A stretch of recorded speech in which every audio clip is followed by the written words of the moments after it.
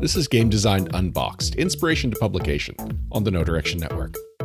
Danielle, Denise, and Ben interview tabletop designers on the games they've made. Together, they unbox how a game went from inspiration to publication.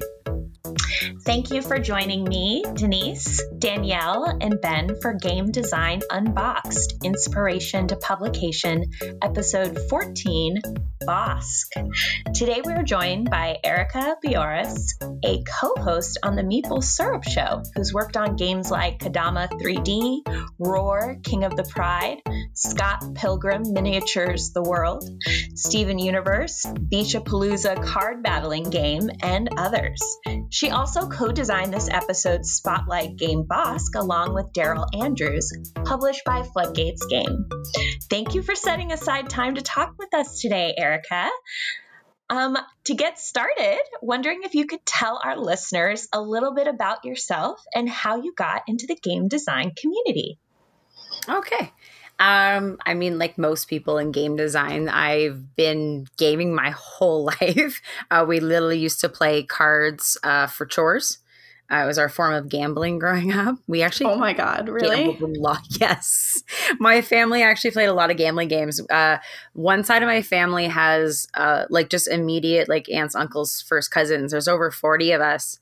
And we used to play this game called Screw Your Neighbor, where everybody would contribute 3/4 to it. And it's kind of like a bit of a press your luck, bluffing betting game kind of thing. It's like high card kind of like stays, low card pays. So your goal is not to lose all your quarters. If you do, you're out. And so the person at the end has 40 people's worth of quarters. So it's actually quite a bit of money when you really think about it. But yeah, we would also play like euchre for like who had to do dishes and things like that. That is amazing. I still have to do like coin laundry. So I kind of want to play that game with your family. Yeah, I wonder if people really have coins like that lying around anymore. So what I ended up doing was, I'm actually an elementary school teacher full time. That's my regular job, my day thing. But without meaning to, I was kind of always gamifying everything. That's exactly kind of what the underlying of my job is breaking down information and finding really fun or novel ways of delivering it. And so without really thinking about it, I was designing games, or as I said, gamifying everything. And so when I started kind of thinking like, hey, like this game design thing's kind of interesting. I kind of want to see if I could do it myself. This was, I kind of said, hey, I should make a game. I think this was like 2016 or something. And I was like, let's see what happens. But there really isn't a lot of prototyping stuff or conventions in Canada, funny enough. There's a ton of designers here, and I'll get into that in a minute. But there's really not a lot of publishers, and there's almost like no conventions. So I just wanted to get a grasp of what this game industry was. And I kind of met up with some people who were playtesting games at Snakes and Lattes. So again, luckily I live in Toronto, so there is places like Snakes and Lattes where people, they'd have designer nights once a week. And so there we literally have regulars. And we decided that we were going to, why not start a prototyping convention? Because there really wasn't anything like that. It's super grassroots. But at the time, I was friends with, I became, talking about before the show, online friends, like people you talk to but don't actually know until later. Yeah. I had become friends with Tony Miller, who is one of the co-hosts of Breaking Into Board Games. And he's like, well, you have all these designers in your own backyard. I was like, really? Like, I do? Yeah, because I basically live near Daryl Andrews and Eric Lang and Sen-Fong Lim and, all these other great people. They all live in my hood kind of thing. And I had no idea, but I reached out to them to see if they wanted to be part of the prototyping convention. And they actually all said yes. And that's actually how I met pretty much all of them. Was this Proto-TO or what was this? This was Proto-TO. So I helped start the first Proto-TO. That's so crazy. Yeah, because we had Pam on the show and we kind of talked about it a little bit, but that's insane that you started out that way. Yeah, it was me, Pam, Alicia, and Kevin were the four of us who started up Prototio. Well, and technically Pam's sister. I mean, she totally was a big part of that too. And then from there, I mean, that was a great way to learn. Kind of, it was a giant crash course in this industry a little bit. And without meaning to, I started pacing myself against the people who were here, not realizing that they were like Eric Lang like and superstars, Carol Andrews and all these other people. So I'm going at a pace that I think is normal, and everyone else is like, wow, you're crazy. So I just thought that's the way it was. I kind of jumped in without knowing I jumped in. Because Daryl and I, you know, we'd be seen running around conventions, but we both pull like a suitcase with us because we genuinely have that many prototypes. Like we kind of make games across this. We do a lot of co-designs together. So we have games across many different spectrums because there's so many different types of publishers. But to other people, I'm sure we look crazy, right? Because there's certain people who focus on one game and that's their thing. We tend to have multiple ones on the go at the same time. And that was sort of my kind of like my journey into all of this is, I guess, speed creating and speed pitching to the point where it was either like, you know, keep going or fail. I definitely learned a lot. And I will fully say that the industry's changed quite a bit in the last 5 years that I've been in it. You know, it went from, honestly, people just assuming I was the girlfriend of like whatever random guy was standing at a booth, even though I was waiting for like to go have a pitch meeting, to people actually being, you know, knowing who I am. And I think there's definitely been a shift in a really good way, but I will fully admit that wasn't that long ago. It's kind of a shame that was the assumption, but, you know, I had that conversation literally today with Kathleen Mercury just about how weird it is to be a girl and like how some people, it doesn't feel any different from being a guy as a game designer. And in other ways, it's so incredibly different being in this industry where it is, I mean, it's mostly guys. It's like 98% guys. You know, when you really notice it is panels. Because unless they tend to be focused only on women, in which case that it's all women up there, most panels there's usually a girl, if there's any at all. And so when you end up being the only girl or honestly not seeing girls, that's when you really start to feel the difference. Very true. So, Erica, yeah, you were talking, or I should say, our spotlight game for you this evening is Bossk. And for any of our listeners who maybe haven't played the game yet before, could you paint us a picture, maybe a nice little clearing, so to speak, about what the game is like and kind of just the general rules? Yeah. So Bossk is, I mean, visually, it's very calm and very pretty because you're building a forest. You're planting trees, and then you are using those trees to blow leaves in different directions based on the wind.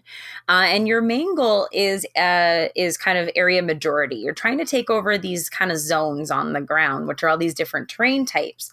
So there could be like water and grass and, you know, all these different things. There's 8 different zones that you can try to take over when you're playing across the different player accounts. What's really neat about it is most of the time when you have any type of area game, it's almost always combative, right? Majority of area control games, area majority games, usually it's fighting centric or fighting based. So what was kind of fun about Bossk and was very intentional is we kind of wanted to subvert or change that a little bit. Because Bossk is very much an area control game, or I mean, area majority is the correct term for it.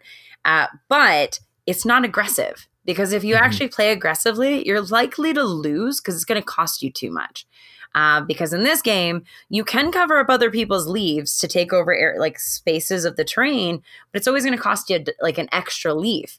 So effectively, you're spending more to cover less area. Which, I mean, it's a good option sometimes, but it's not what you want to do the whole game, because if everybody else isn't attacking back, you're just going to be at the disadvantage. No, that's so true. And I love the fact that you set it up where it's multiple different seasons. How did you guys come to that decision as a design? That's a big love-hate sticking point for people. People either love the idea that the game is kind of like 2 phases, or they think of it like it's two separate games. So I love it. I thought it was such a cool idea. we had so much conflicting feedback on this game, on that one aspect in particular. So we had people telling us, keep the first half, change the second half, keep the second half, change the first half. We'd have people say we love that it's two parts. We'd have people say these two parts don't go together. So just to go to show, you never know what other people's tastes are going to be sometimes, right? And this is kind of one of those things where it's great to listen to feedback, but you also have to decide, is the feedback for the type of game you want to put out there, or is the feedback for the type of game they would have made, right? And to be fair, when a publisher gives feedback, sometimes you might change the game to be what they were asking for, but it doesn't actually mean that's the game that they really want. It was just something that they were thinking, right? So when we finally got it to Ben, because Ben has a really a good idea of exactly what types of games he wants to do. He's great at picking these super visual games. I don't know if you guys saw Holy and stuff like that. Yep. Yes. Just beautiful, right? Really, really gorgeous games. So he kind of saw the beauty of it. And then, I guess I said, what's nice is you have an area majority game where you're not fighting anybody. You're literally covering a forest floor with leaves, right? And after he did a little bit of finessing, which is nice. And actually it was Ben who added the squirrel, which is super cute. Because we wanted something interesting with the one, but we couldn't quite come up with what it was other than the lowest person, gets to start the next round. We're like, you're going to get stuck with this one. And we're he came up with the squirrel, and we're like, oh, that's that little extra that makes it, that just bit more done, that bit more ready. And we're playing around with potential expansions. We'll see what happens. Just as a little sneak peek there, but yeah, I'm really, that was probably Bosk is the game that got me definitely more noticed, by the gaming industry in general, because it really is hard to kind of, unless you're just standing there shouting at everyone hey, look at me, which isn't really my personality. You really have to kind of you have to earn it. You have to win people over. You have to get, good at pitching. You have to have lots of good ideas. You've got to really work through your ideas and, make sure you're getting games out there, and then pray to God that people like them. Right? So that you can hopefully keep making more. And this was a great opportunity actually to show, I think, very three-dimensionally, unless someone specifically says, hey, make this cards. I probably won't. And so this was also a great representation of that thinking three-dimensionally, because Daryl and I actually do work really well together. He basically was I was watching leaves and they were blowing across the ground, and we're that's that could be a really, pretty idea for a game. And from that, and then the idea of oh, let's do 3D trees. Let's have we're going to have leaves blowing across the ground. And that's where Bosk was sort of born. That's so crazy. So he was just watching some leaves, and then called you up and was I want to make a leaf game. Did you just hang up on him? What was your response? No, I was oh yeah, 3D trees. Let's do it. I love that. So yeah, that was the neat, but then figuring out how that was going to work, because ultimately where the two phases of the game came from is, you have to actually plant the trees, and that's part of the strategy. So you have to plant the trees, then use those same trees to start, using them as directions from where the leaves are coming from. So we're well, how do we set that up? And that's kind of where we came up with you have to have two phases of the game, because you are planting and you're removing, right? For sure. Did you originally start with the idea of the 4 seasons? Because, you have 2 phases, but you have 4 seasons in it. Yes, it was always the idea was a full, we were saying it was a year kind of thing, because originally we started pulling the the trees off the board just to make it so much easier to actually score up and clean up. Obviously, it's a little weird thematically. We're like, yeah, let's just kill all the trees. But really, what we're trying to do is the idea, like going from the start of the tree all the way to like, the end of its season kind of idea. So it was always going to be a life cycle of a tree kind of idea. I think the only thing that changed there is for yellow, we originally had, instead of because each of the leaves, as you saw, is the unique shaped based on the type of tree it is, because each of those really is a tree that changes that color of leaf. So there's purple, which I believe was sassafras. Sassafras turns purple. There was oak, which is the orangish one. Orange, yeah. There's obviously maple because we're Canadian. We've actually snuck Canadian references into a lot of our games, whether people notice it or not. And then the last one, originally the yellow, I think it's a birch now kind of idea. Because was it an aspen tree before? No, funny enough, we were like, oh, well, let's just make them like pine cones or something. So funny enough, originally, because we're like, we want to put what's unique to falling from that tree, but in that color. And I was like, yellow's pine cones or something. And then we eventually just changed it. Like, nah, they're all leaves. But yes, they were pine cones at one point. That's really awesome. Erica, you talked about kind of the inception of Bossk. Could you talk a little bit about sort of where the idea for like the main area majority mechanic came from? Like, obviously the leaves were blowing around on the ground. That's a lovely thing. But like, what sort of maybe had you both thinking, oh, of course, this is how we want to make this game, as opposed to, I don't know, like some kind of maybe journeying sort of game, perhaps? Yeah. I think a lot of the times when we work on games, it's probably pretty much my approach to all games. For me, the mechanics and the theme are very, very intertwined. Like when people ask about one versus the other, I want to say to a degree, the theme comes first slightly. It's more just like, what world am I playing in? That's really what a theme is like, it's what is this reality? What is the skeleton? Right. And then everything else gets built off of that so that it makes as much sense as possible. I think it creates so much less kind of like dissonance and like disconnects from when people are like, but I don't get why I'm doing this. Right. Or I don't get what this is for. Well, that's because the logic of the game doesn't match the theme, I find. So when we're even talking about leaves, it was like, okay, well, how do leaves act? Okay, well, if we're going to have that, it's kind of this idea of this blowing these leaves in like kind of a, as a nice image, we're like, well, what's the intention of it? And so ultimately you're covering space, right? If leaves are dropping, they're literally covering space. And so it made sense from what you were doing that it would be some sort of area game. But as I said, it's kind of funny because most area games are not about like a forest, right? So I think it was maybe a bit of a neat juxtaposition there of taking a mechanic that usually is combat focused and applying it to a tranquil setting. Mm-hmm. Yeah, right on. That's really cool. You've designed so many different games. I'm curious, what did you find special about this particular design?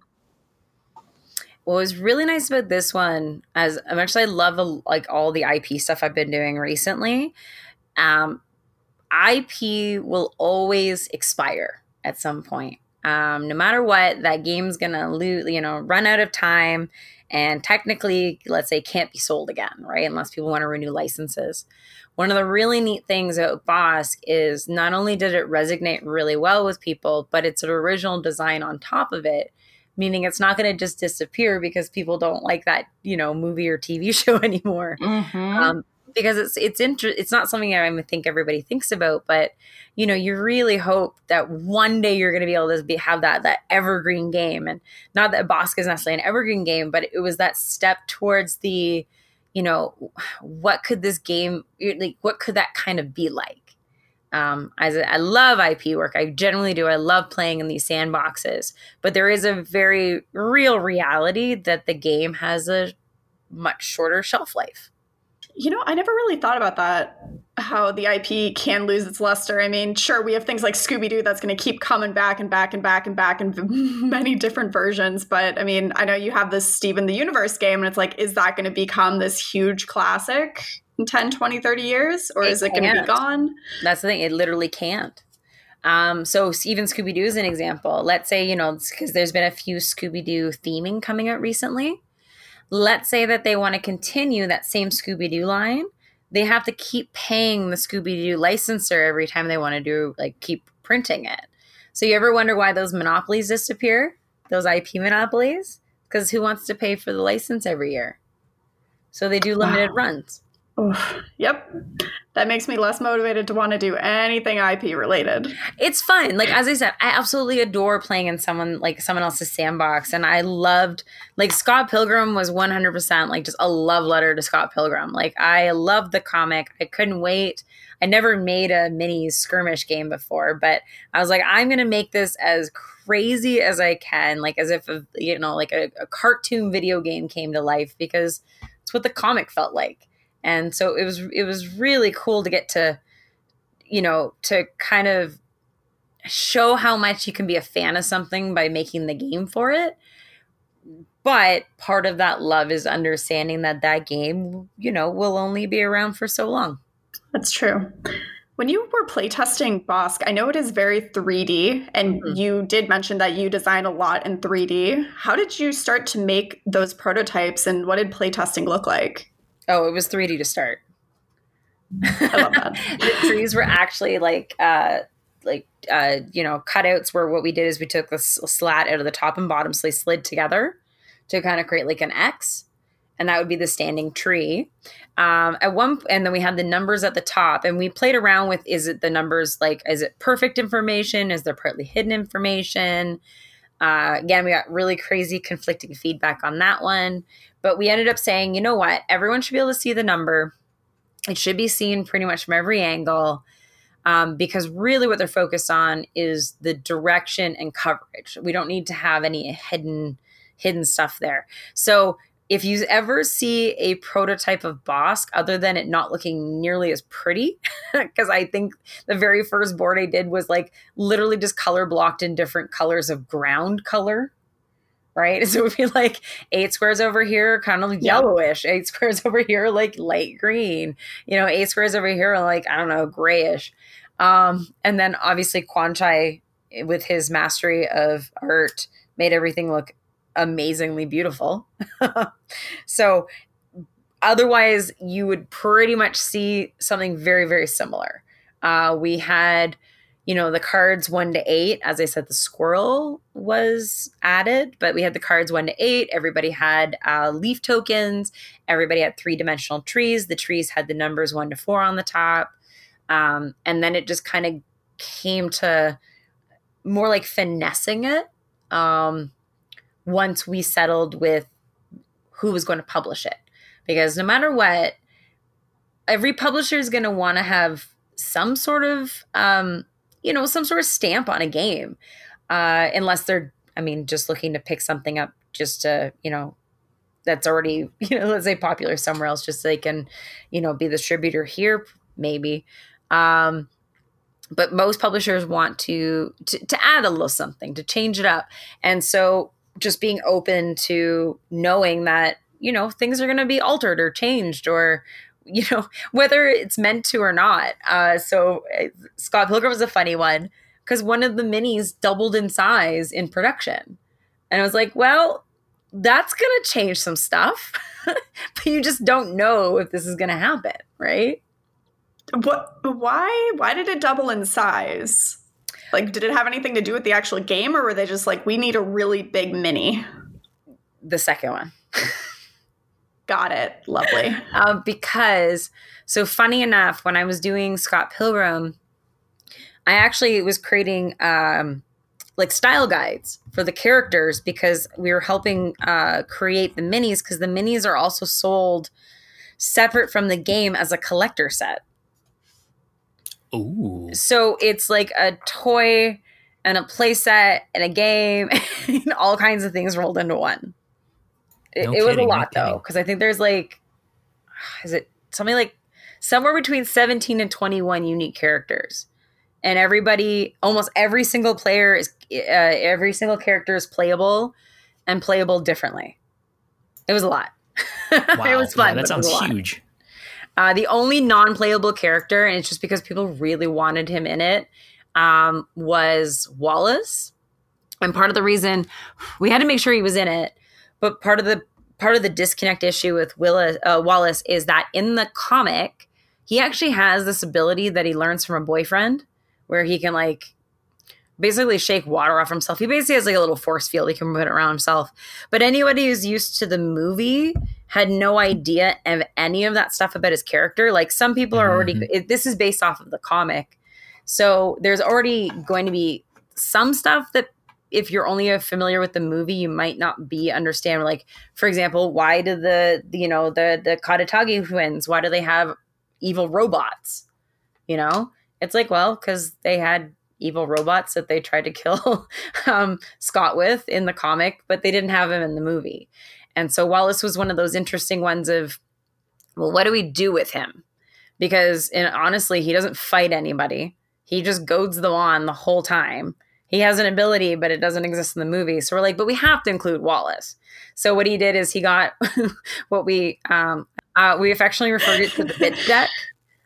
And the idea is it's just like all these one-liners that Wallace would throw out because he's always kind of like chewing out Scott in different ways. And like, you know, kind of pointing out why he's an idiot or, you know, things like that. So we called it the bitch deck, and you get to like pull these Wallace quotes just for the fun of it against the other players. That's so cute and thematic. It is hard, though, when you're pulling from different places, because I know, like, Daryl just had his Batman game on there, and I'm, like, super excited that it's based off the comic books, but a lot of people read Dark Knight and thought, oh, it's like the Dark Knight Christopher Nolan movies. I'm like, oh, you were going to be disappointed? Yeah, so not even that close to what the comic was anyway. I was at least Scott Pilgrim was, like, 85, 90% the same. Like, okay. I was like, good for it. There's only certain things that cut out. It was some very Canadian things got cut out, like Honest Ed's. But other than that, it wasn't that different. Like, and a lot of things were even line for line. So it was overall a really good adaptation. So I don't think people will be that disconnected. But yeah, between the Dark Knight movies and like the Dark Knight comics, there's a big difference. Yeah. Oh, really, really fun. Now, you mentioned, this is an IP. Scott Pilgrim was an IP. Bossk was an original IP. And then you have the original artist, Kwanchai Moria, working on it. Did I get that right, that you had communicated with him for the prototype, or that was a publisher decision by Floodgate? The publisher reached out to Kwanchai. I've actually been lucky enough to have a few Kwanchai covers now. He's an awesome guy, a great artist.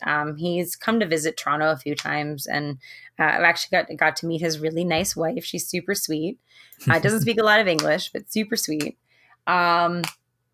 He's honestly just a really, really great person, but he's a great artist. And if you look carefully on the cover of Bossk, you'll see that he put Daryl and I on it. Whoa. Oh, man. Wait, no way. I want to go grab it right now. So you'll notice the two hikers on the box.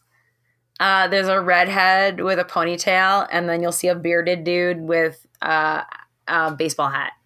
Okay, I was going to say, obviously the redhead was Daryl, but I think he just kind of booted that one. Yeah, put us on the covers. And then he made it like kind of like a redwood forest a little bit. Like he set it more around his home. Like, I think he's out in somewhere in California right now, but he kind of set it around there. Oh, I love the art.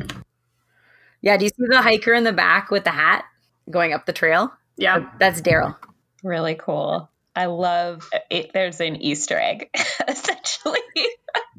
That's really cool. And the art is incredible. Kwanchai's art is one of my favorite. We didn't know he did that.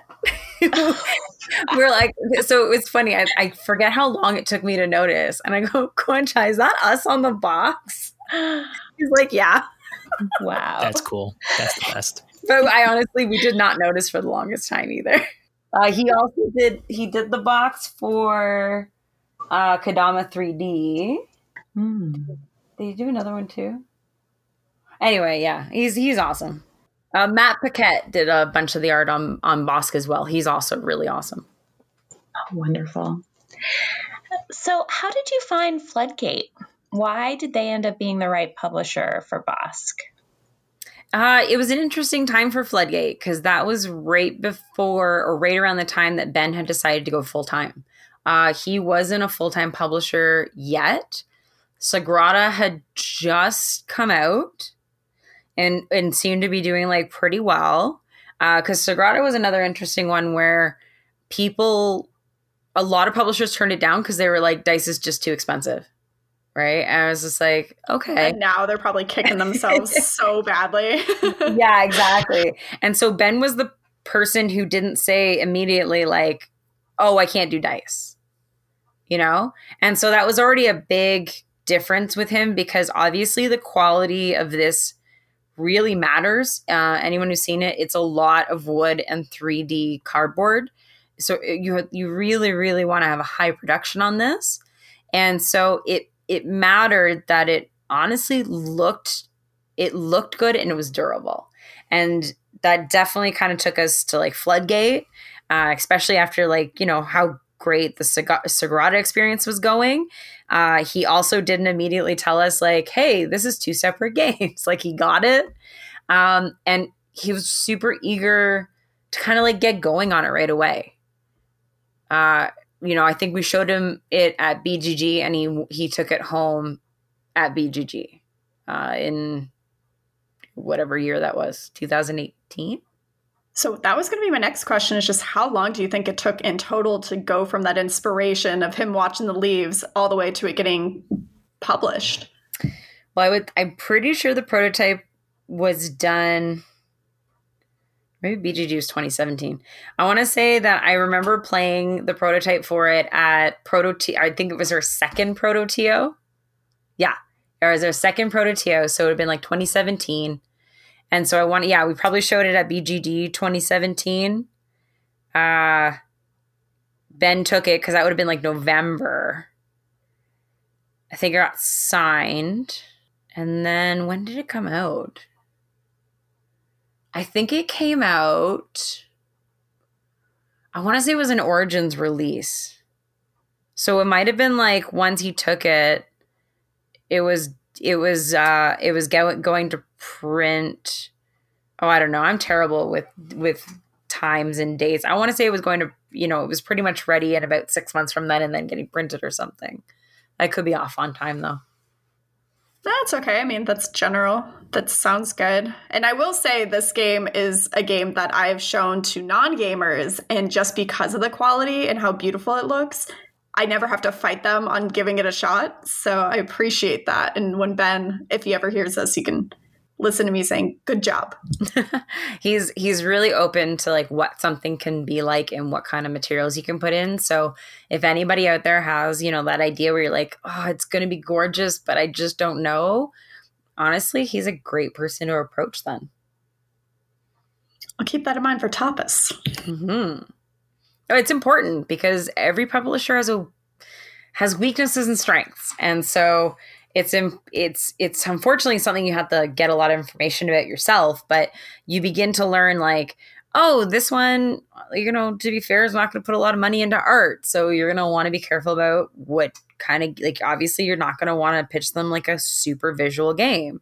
Or, you know, these ones really, really want to make sure like they have no problem with cardboard, but if you go away from cardboard, you're going to have a problem, right? That's not what they produce. Like just knowing those things can help a lot for what you're targeting your game, like who you should be showing to. How long did it take for you to learn all of that? Just because you did jump in so quickly with the big dogs, did they teach you? How did you start picking all that up? It's a bit of, so what's interesting is, do you ever go on a ton of interviews and you get to the point where it's like, you're just so used to interviewing? Yes, and you hardly need to prep. You just kind of read about the company and you're good to go. Well, what happened is like we've been on so many pitch meetings by this point. Like if you ever saw Daryl and my schedule for a con, we would easily have like 8 meetings a day for like 5 days straight kind of thing. When you go at that pace, not only do you talk to a lot of people at once, but you start to hear what they say and what they're listening for, and always asking them. Like I got into a habit of always saying, "Oh, what are you looking for next?" Right? And I would make notes and write it down. And I'd write down like little things that they said, because you start to get patterns and gists where you're like, oh, they're never going to be interested in anything that goes over this price range. Oh, they're never going to be interested in anything that does this. Oh, this company is great because, maybe they've got 4 brands under them, and, the person who, does their acquisition knows the brands amazingly. So it's like, oh, I'll take that one for this one. I'll take that one for this one. And, for evaluating, and the rest don't fit. And you're like, okay, awesome. You know your brands. Like you start to get to know these people, but you have to do it through experience, I find. No, that makes a lot of sense. Do you guys typically split up when you're pitching with anyone you co-design, or is it just one-on-one? How do you utilize that time? We usually co-pitch just because it's incredibly tiring and you do lose your voice. And remember, we're running around like crazy. Like my step counts for con days are like easily 24,000 steps, Oh, yeah. And then doing that for a week straight, it's actually a lot easier when you're rallying with another person. Like we can kind of like take turns, or we got into really good energy. Well, we got into really good habits of just partnering. So like I would get a game ready while he's talking, or he'd get a game ready while I was talking. But, just going back to how much the industry has changed.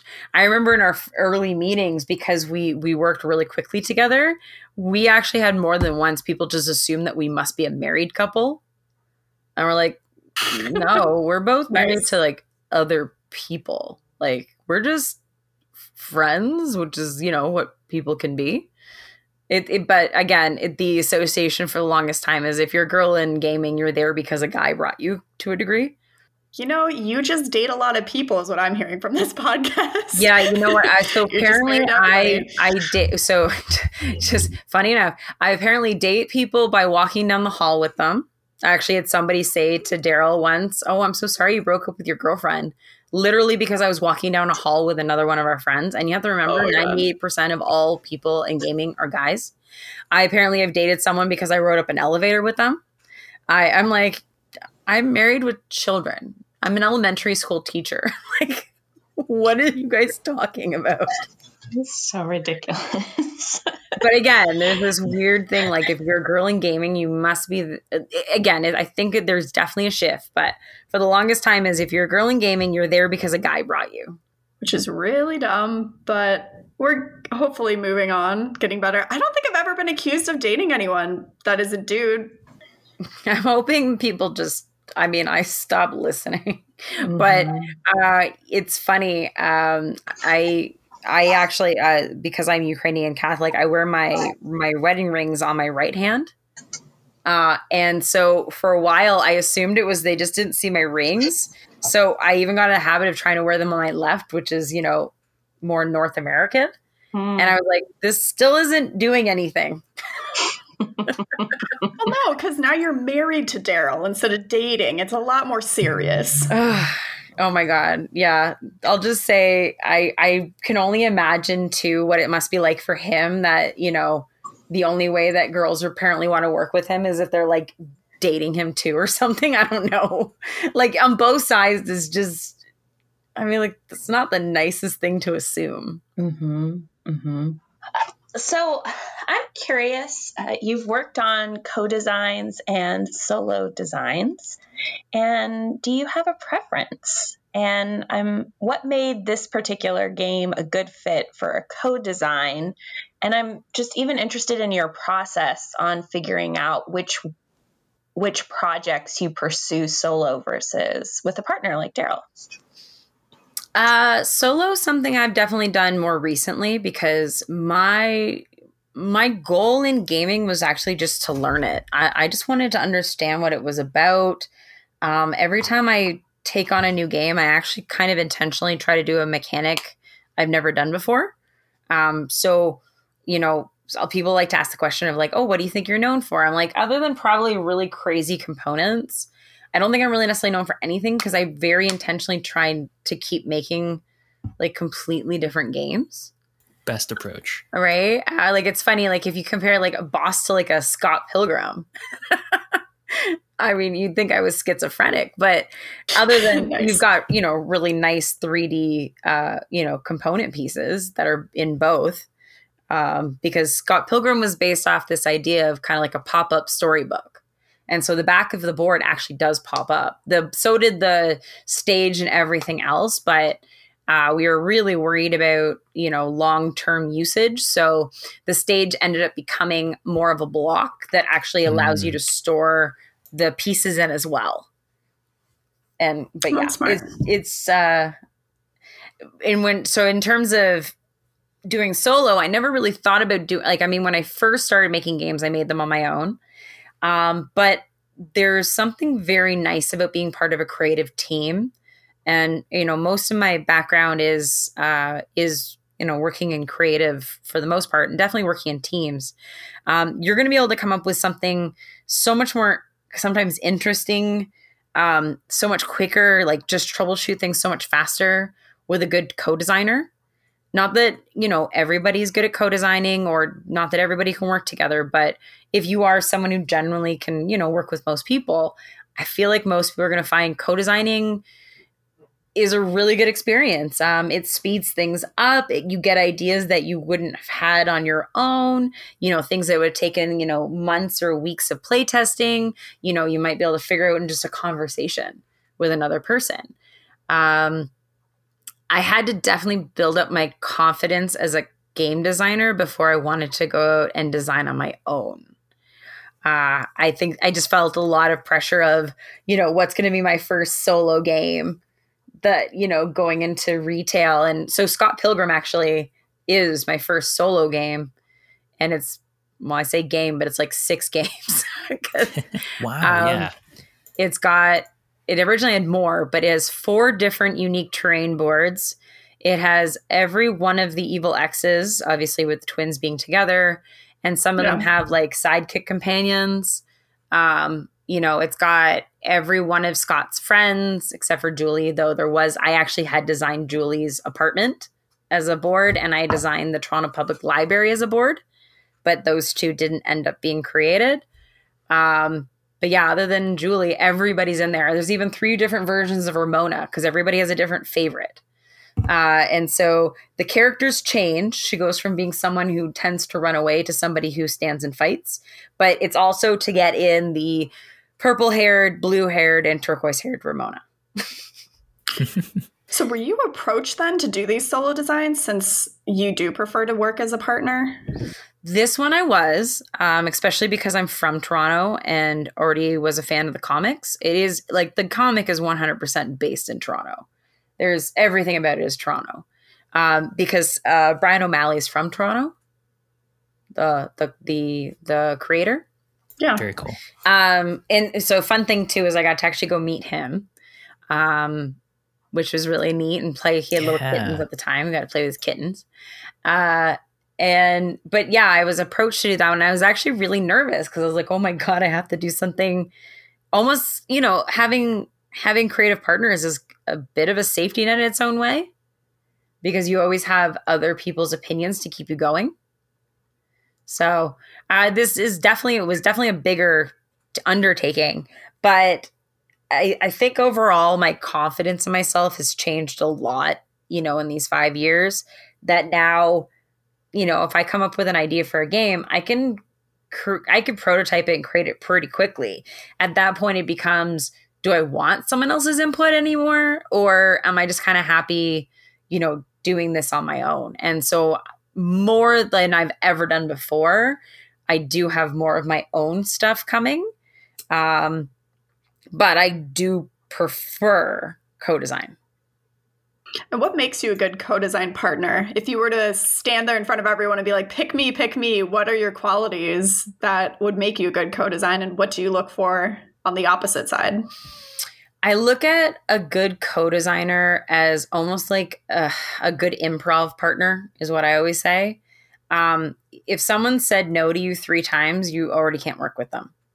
Because how are you supposed to piggyback from each other, right? There are ways of expressing to somebody like how you think you should change direction or what kind of ideas you want to put out there. But someone who just says no isn't really going to help you get your ideas flowing, at least personally.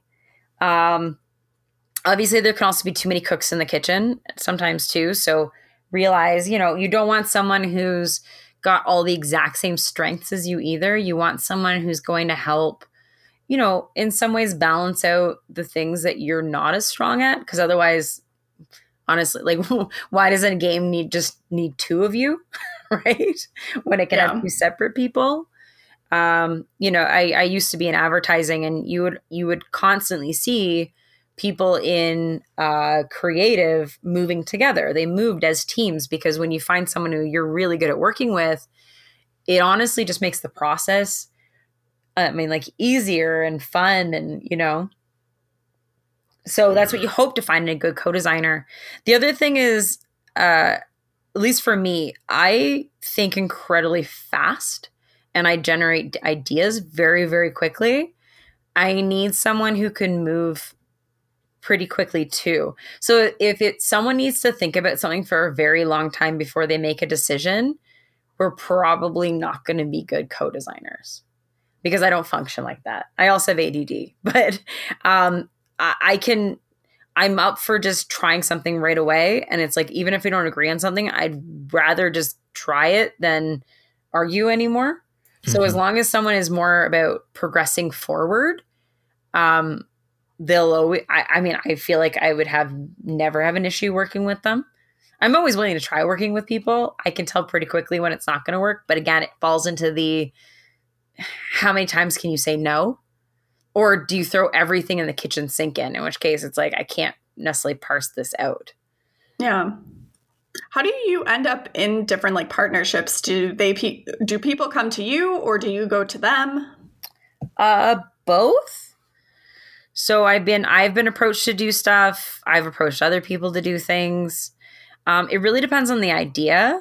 And again, I'm going to say there's definitely a confidence thing there. Like when I was less confident, otherwise I definitely would have been like, hey, you want to make a game with me? Because I probably would have felt silly about it. But you slowly get, especially as you learn, a lot of designers, we play test with each other. So you start to learn, people's preferences and the way they think.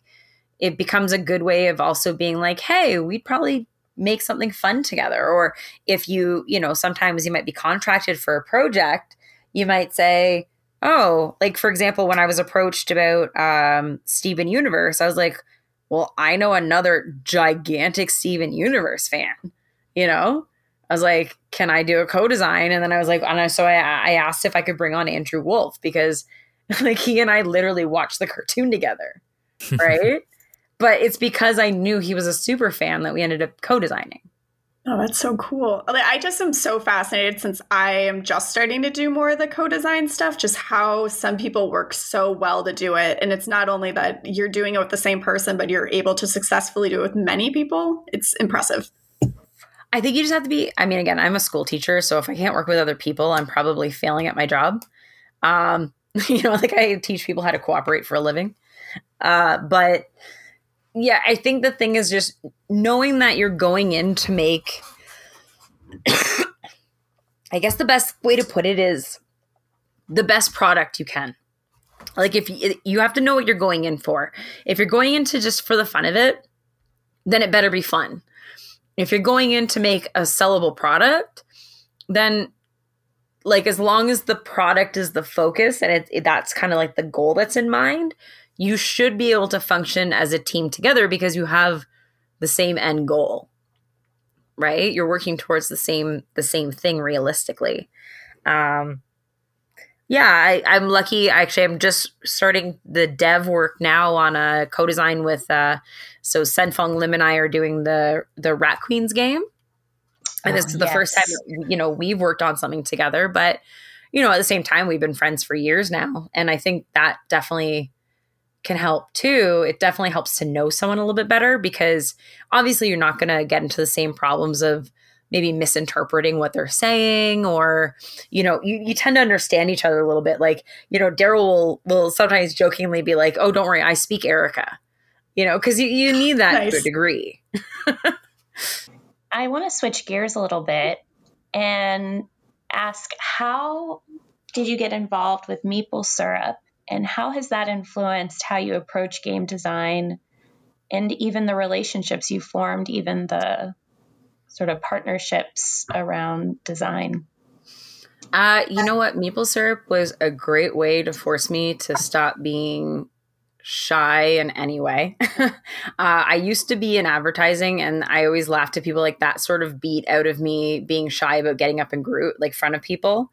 And, teaching in a lot of ways is kind of like you're performing every day. Right. So it's funny. I never had a problem with that, but I used to have like these mini like panic attacks before going on maple syrup, because it's live and I don't know these people, and like, it's being recorded. And I remember just like the absolute panic, like the first even few months that I did it.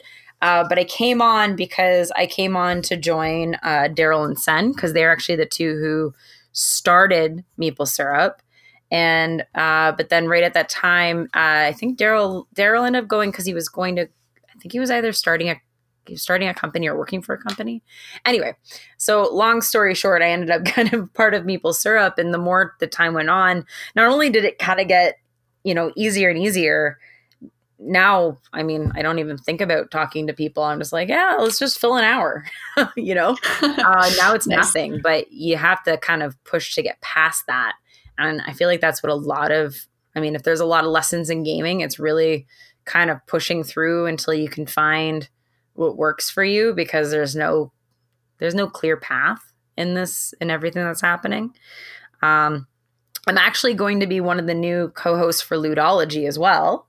That's coming up shortly. I did hear that. So that's cool. Exciting. What's really neat about both is it allows me to talk to not only people that I don't know in the industry, like it gives me opportunities to definitely highlight people I do know and make sure like you're like, oh, this person's great. I don't think I've ever seen them on something. Let's try to book them, that kind of stuff.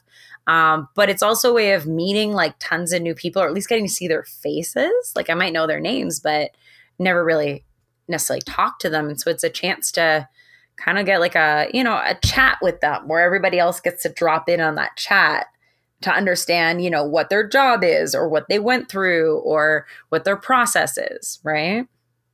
And so we do the live show, every Wednesday with the intent of trying to introduce what they do. And the hope is to share, the things that they've learned along the way. I've definitely enjoyed checking into a few of those episodes, and everyone has such a different path. I mean, it's crazy. Gosh. Like our person yesterday is a full-time developer at Fantasy Flight, and she was a music major. I love that. I have so many friends that are music majors.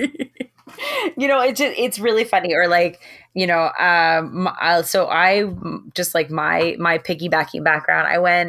When I originally went to school, I went for advertising and marketing. Then I realized we were spending like millions of dollars on campaigns that, didn't matter in like a week. So I kind of switched gears and I went into teaching, and then I went into game design, and people were like, well, what do those have in common? I'm like, they all use the exact same skills, they all really use creativity and problem solving, and, teamwork and all these other things. I'm like, it's kind of the same thing, just in a different package. So interesting. And to circle back to Bossk, which is the reason you're here, what was your favorite and least favorite experience in the journey of this particular design compared to all your other ones? Actually, I don't think there was any least favorite. To be honest, working with Ben is a great experience. Bossk came out really well. It wasn't a game that it had to be gutted. It was just something that was like nicely finessed in all the right ways, just to make it that more polished, which is always what you want Never only work on a game by yourself. You need other people's eyes because we don't all think the same way. And what you assume a player is going to do does not mean that's actually what they're going to do. So it's not just about play testing, but, just making sure that, you've got, I would always say, if you can get it, get someone else to develop your game. Because you need someone who's not, super connected to it. Someone who can be more impartial because they're going to see all the things you don't. That's awesome advice. Don't be the only person who touches something. It's not going to go well. You did mention, though, that there were people that were very disconnected and felt like you should do 2 separate games. That wasn't your least favorite part of this journey? Just like hearing that or being told you need to do something different? You know what? It's not a least favorite. It's something they have to learn. So, for example, when you're playtesting with any playtesters, it's not just what they're saying. It's like, what is their body language? What are they really meaning? Because sometimes people say things, but they're not really saying what they're meaning. And so it's like learning how to interpret what they mean. Like, someone might not speak a lot, but if they're playing the game and suddenly they're leaning in and they're super, like their body language is saying they're very involved, they don't need to say anything. Right. And so I feel like with publisher feedback, what they're saying is, they're saying that's not how our company would do it, right? So just because a publisher says no doesn't necessarily mean that there's anything wrong with the game. It's just not right for them. And so knowing that, someone would want to cut a game in half, it's either that's what you want to do as well, which is not what we wanted to do, right? Or you keep looking for the right publisher. It seems like you definitely found the right publisher for this game, especially. Oh, I think we were very lucky. I mean, I've very intentionally tried to work with different publishers. I will tell you, not one experience is the same at all. And so that's the weird thing about hobby is because there's no standardization. A lot of it is learn as you go. I've definitely started to pick that up in the past few years. Yeah, and things do change. I mean, I'll even say what's expected out of designers seems to be changing. There's kind of almost like more and more expected where, you once upon a time you'd hear these stories about people like, drawing things on napkins and stuff like that. I'm like, nowadays, your publishers even want input on, card layouts and design styles and, like thematic looks and things like that. Right. Yeah. They want someone who's going to kind of help deliver the product. I guess there's a lot of blended lines of job descriptions in hobby. It's so true. Have you done anything on the mass market side yet? I've pitched a bunch to like Hasbro, Spin Master, Mattel. I actually had a Spin Master game that was contracted, but didn't end up coming out because, they can be pretty finicky. I'm trying to get some things done with kind of like Ravensburger. The one thing you have to know about mass, and so mass is in like kind of like the New York Toy Fair crowd, is they're toy as much as game, but they're not hobby. And so if you approach that market like that, you'll do a lot better. If you approach it like hobby, they have no idea what you're talking about. And basically what you'll hear is take the game out. Because really what they need is they need one idea or like almost like half of mechanic or 2 halves of mechanics put together, but very intro to the idea. What a lot of people don't recognize is that there's a ton of prior knowledge that is necessary to be good at hobby games. Just to even use the word deck builder. If I said that, everybody, listening right now is like, oh, I know that. Yep. Say that to the average person. They have no idea what you're talking about. And so you've now just put another barrier in front of them because it's like, now they don't feel smart. They don't know you're referring to, I say deck builder to a hobby person. They already know all the mechanics I'm referring to. You say deck builder to the average mass market person, and they don't even know what you said to start off with. And so because of all that prior assumed knowledge, you can't jump into mechanics the same way with the mass market. They need what I like to refer to like as pseudo versions of those mechanics, like very like introduction to that type of mechanics so that they can find hobby one day. Epic. Erica, that's an awesome kind of tip to distinguish between hobby and mass. I just, if you could offer maybe just one last piece of advice, general advice or whatever you like to kind of any designers who are hopefully listening to this episode, what would that piece of advice be? You know what? I think you really have to question as long as you go along, what is it that you want out of this? So if you want to publish your game, awesome. That's really important to know. Because if you want to publish your game, then you know that the next steps are now, okay, I need a product. I need to play test it. I need to know who is the right person to pitch it to. Because as we said, like not every publisher is right for every game and not every game is right for every publisher. Yeah. Right. Know that it is a process. Know that you do not have to sign your first game with the first person that comes along, even though I know it's super enticing. It's okay to ask questions because designers will talk if you ask them. But you're not going to be able to find that. Again, it's a closed group. You're not going to find that information just floating online, right? So there's a bit of a barrier there, but ask questions and people will be honest. I'll also give a little plug for the Meeple Syrup Shop Talk page.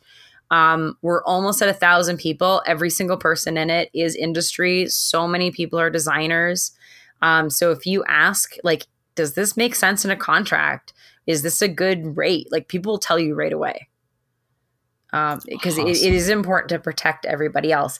But I'll also say, learn your process as you go. If you're somebody who needs to have, a decked out prototype because that's how you translate your theme, and go nuts as long as it doesn't slow down your playtesting process, right? It's not making you not finish because you're trying to do all this other stuff, because everybody thinks different. And I will say the one thing that I got very discouraged at is everybody kept telling me my games were overproduced as prototypes, but that's literally how I see them in my head. So when I'm trying to translate the game, I'm trying to translate the experience. And that's a big part of that is the visuals, because that's how it'll help translate to the player what to do. Like there's so much inferred from visuals and from tones, even from colors. And so using that, you can help teach people very quickly something that wouldn't make, that might take you more time otherwise. And so I try to use those in my actual designs. And I always thought I was weird for doing it. But then I found out that, not only did some publishers really appreciate it, and I definitely think it's a big part of my process because I see a ton of user experience through it. Like how someone even interprets a power or a player board, that the layout of it matters. And so I would think of it from the beginning in some of those terms, and people would keep telling me not to do it. And then I realized it's like, no, but that's part of my process and that's okay. So again, as long as figure out your process, figure out what you want to do with a game, but just know, as long as you're not making choices that are intentionally like sabotaging you, like, it's going to cause procrastination. It's going to cause you not to finish. It's like, those barriers you put in to kind of cause things to derail. As long as you're not doing that to yourself, your process is your process and it's probably right for you. And you'll keep developing it as you go. Just know that your process might not look like everybody else's, just like you might not look like everybody else. And so, yeah, I just found when I already was the only one who looked like me in the room and I didn't make games the same way other people did, it kind of made me feel at first like I was doing something wrong until I realized that's just my process and my prototypes are always going to look like that. Love it. Erica, what are you working on in the future that people should check out? Anything we should be on the lookout for? Thankfully the Scott Pilgrim was, the whole 6 different, battle arenas was originally just going to be Kickstarter exclusive. They were just going to sell the base box, but I just got notice that they're printing at least 1,000 more of the expansion. So I'm super excited about that because not only will it keep going, but then anyone who missed out actually has a chance of picking it up still. And so hopefully, popularity will continue to grow. So far, the the buzz has been really good. People find it really silly and fun. So, and I have asked Renegade if they might be willing to put together a little video on how to assemble the furniture. Just as an out there, I think some people are very intuitive with it and some people aren't. So just to make things a little easier, I have maybe like I've suggested, like, why not do a little quick, like, put together video. The other thing I'll say, especially if you are a fan of the comics, but if you're not, do not worry about it. But Rat Queens to the Slaughter is going to be kickstarted in, I believe, July. And this, I'm actually really excited about this one. It's doing co-op the way I haven't really seen it done before. You are very much both independent and dependent on each other. You are basically a all-female adventuring group, very kind of like parodied classic D&D. But what you're doing is you are protecting your home palisades from all these invading monsters. And depending on which ones make it into palisades will tell you which of the big bads you are fighting in the end. That's great. I'm really excited about that project. Thank you so much, Erica. It's been wonderful talking with you. Thank you all for joining us for this episode of Game Design Unboxed, Inspiration to Publication, episode 14, Bossk. Thanks again, Erica, for joining us. For anyone looking to find you, where can you be reached? If you look up Erica Bouyouris, Bouyouris, I'm pretty much the only one, I believe. So you'll be able to find me. If you go to Twitter, Twitter's pretty much my gaming space. I don't necessarily accept people on my Facebook. I don't know. But if you message me first before you go to my Facebook because you want to chat about something specific, then I'm much more likely to answer you back. Don't message me on BGG, please, because half the time I don't know my password and the other half I'm kind of scared to look. So you're much more welcome to go through Facebook or Twitter. Great. Thank you so much again, Erica. This is your host, Denise. You can find me on Twitter at year23. I'll pass over to Ben. Ben can be found on Facebook at as Ben Moy, and your friend Ben Moy designs board games. And Danielle. Yeah, you can find me on Facebook at DMR Creative Group, on Twitter at Creative DMR, and then on Instagram at Token Gamer, and that's GAYMER. Thanks, everyone. This has been another episode of Game Design Unboxed, Inspiration to Publication. If you'd like to hear more great gaming podcasts, check out NoDirectionPodcast.com. Join us next time.